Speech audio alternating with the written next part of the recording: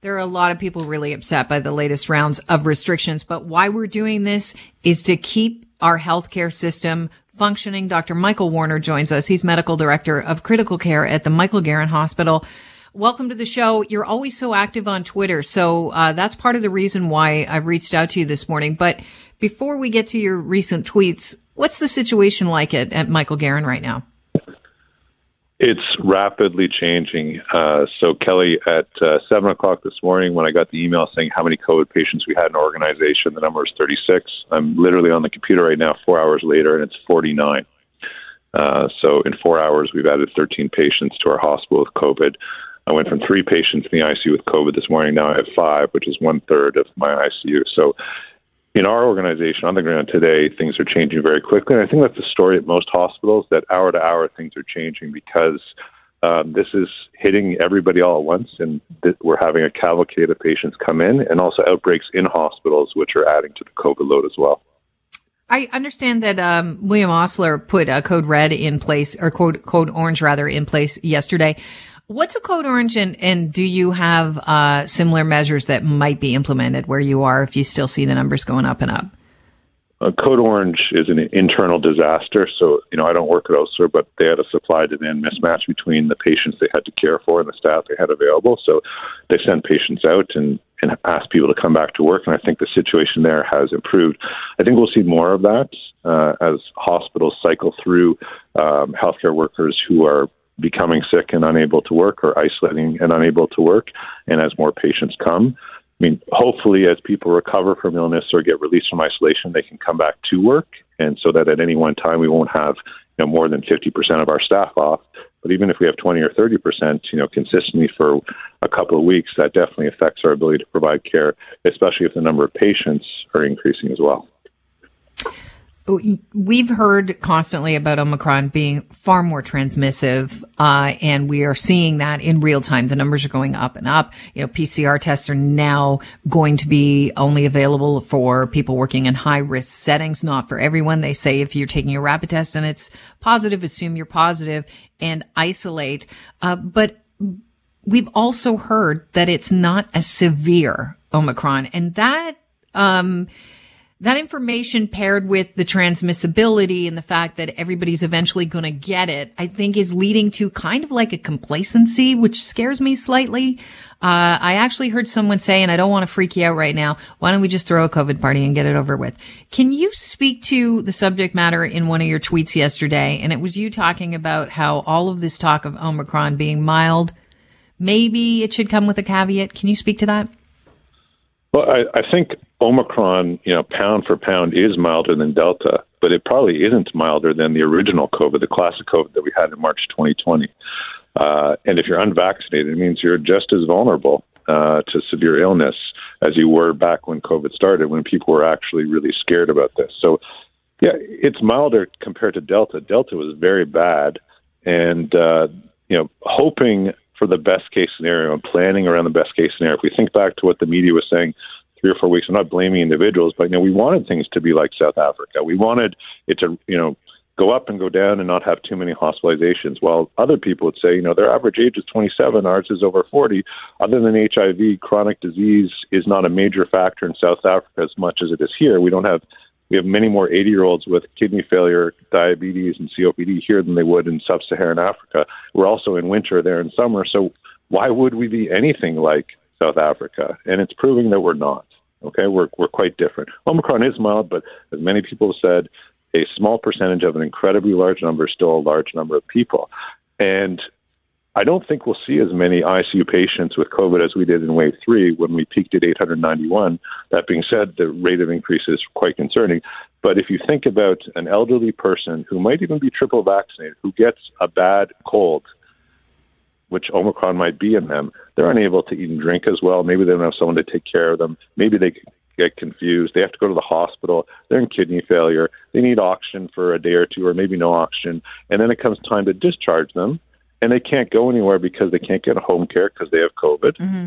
They can't go into long-term care because they have COVID, and they're stuck in the hospital. So that incidental COVID, which is what people are calling it, gets played out, now over 2,000 people hospitalized in Ontario today, and they'll probably double within 24 or 48 hours. You can see how the healthcare system can become paralyzed. And that's the issue. Not thousands of people in ICU, but thousands of people in the hospital with COVID and unable to get out of the system or get through the system quickly. And, not to challenge you too much, but that's a very different message than I saw you talk about on Twitter. You said that it's not just older people, that you're seeing people that are unvaccinated in severe distress. Okay, well, you were asking me about the mild part, okay? I'm asking you, should that come with a caveat, though, that it's not severe if you're basically vaccinated? It might not be as severe. But if you're unvaccinated, what are you seeing? I guess that's just, and I'm not to be challenging, not to be, because I know you're doing your best. I kind of I worry about the fact that somebody's listening in their car right now and they're like, aha, you know what I mean?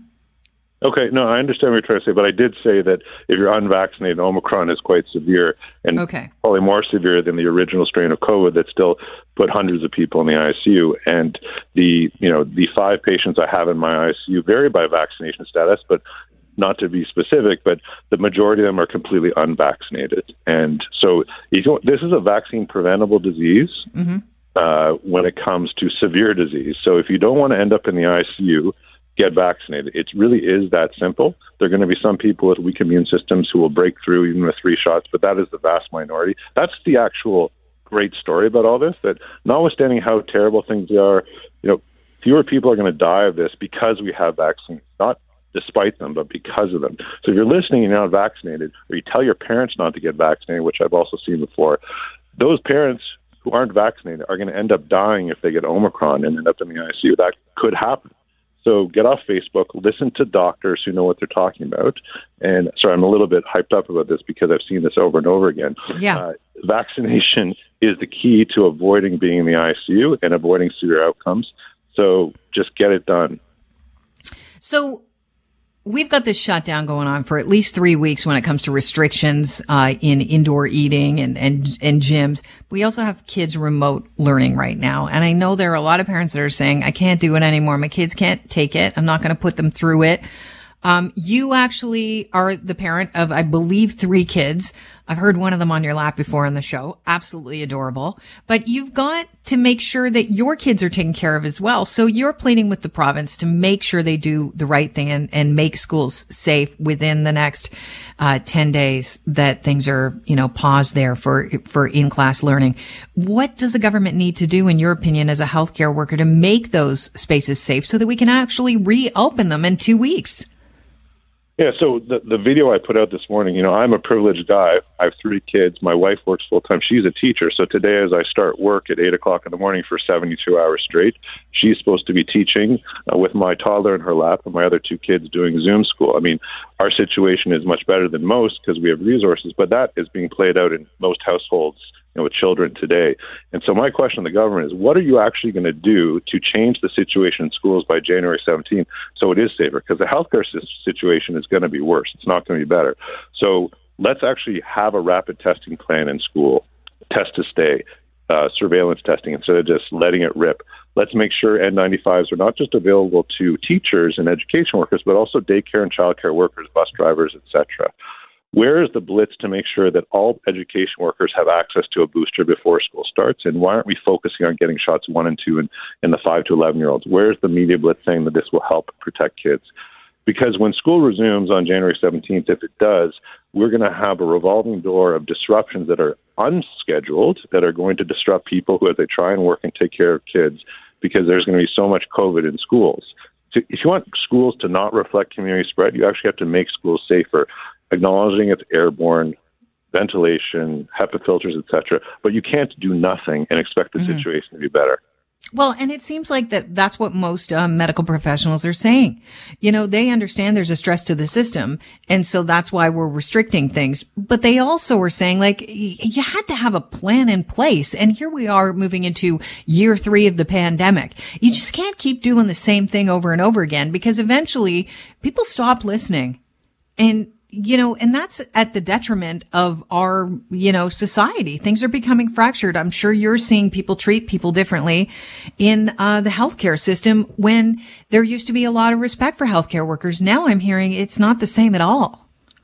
In the hospital, patients are gracious. Social media is another thing. But I would say that, I'm with people. I'm ticked off. I mean, I want my kids in school. They're suffering. And people without means are suffering much more. Businesses are getting crushed by this. Like maybe they need N95s to help open their retail stores so that their workers are better, are kept safer, et cetera. I mean, I think we've ignored the way that COVID spreads, which is through the air by being anchored to this droplet idea of wearing suboptimal masks.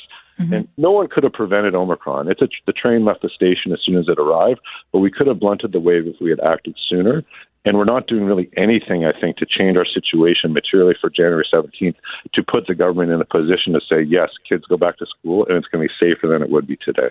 Yeah, I can't believe, knowing what they knew about the possible mutation, that they didn't send people proper masks to their house. We all pay taxes. They know where we live. You could have done that. You could have done rapid tests. It could have been done at downtime when things were under control, at better times, just to get us ready for something like this. By the way, Dr. Warner, I didn't get the ability to thank you, but you sent a link to my producer, Danny Stover, CanadaStrongMask.ca, and I acted very quickly on upping my mask game. So I ordered some masks. They're out of stock right now, but I highly recommend that anybody go by and put yourself on the waiting list. They'll alert you when they're back in stock, and up your mask game, because it's the very least we can do is make sure that we're taking care of each other. So I want to thank you on behalf of myself, and everybody else is going to take you up on that link. Yeah, my pleasure. Everyone has to protect themselves at the end of the day and protect their family and do whatever they think is necessary with the appropriate information to do that. I know that you've got a very strong voice. Hopefully the province is listening. Thank you very much, Dr. Warner. And I appreciate you letting me press you on some things, because I think it's important. I mean, I just don't want to give anybody the wrong impression about the messaging, and that it's not severe if you're unvaccinated. Absolutely. Thanks for the opportunity. Take care, Kelly. Have a great day. Cheers. Dr. Michael Warner from the Critical Care Department at the Michael Garron Hospital.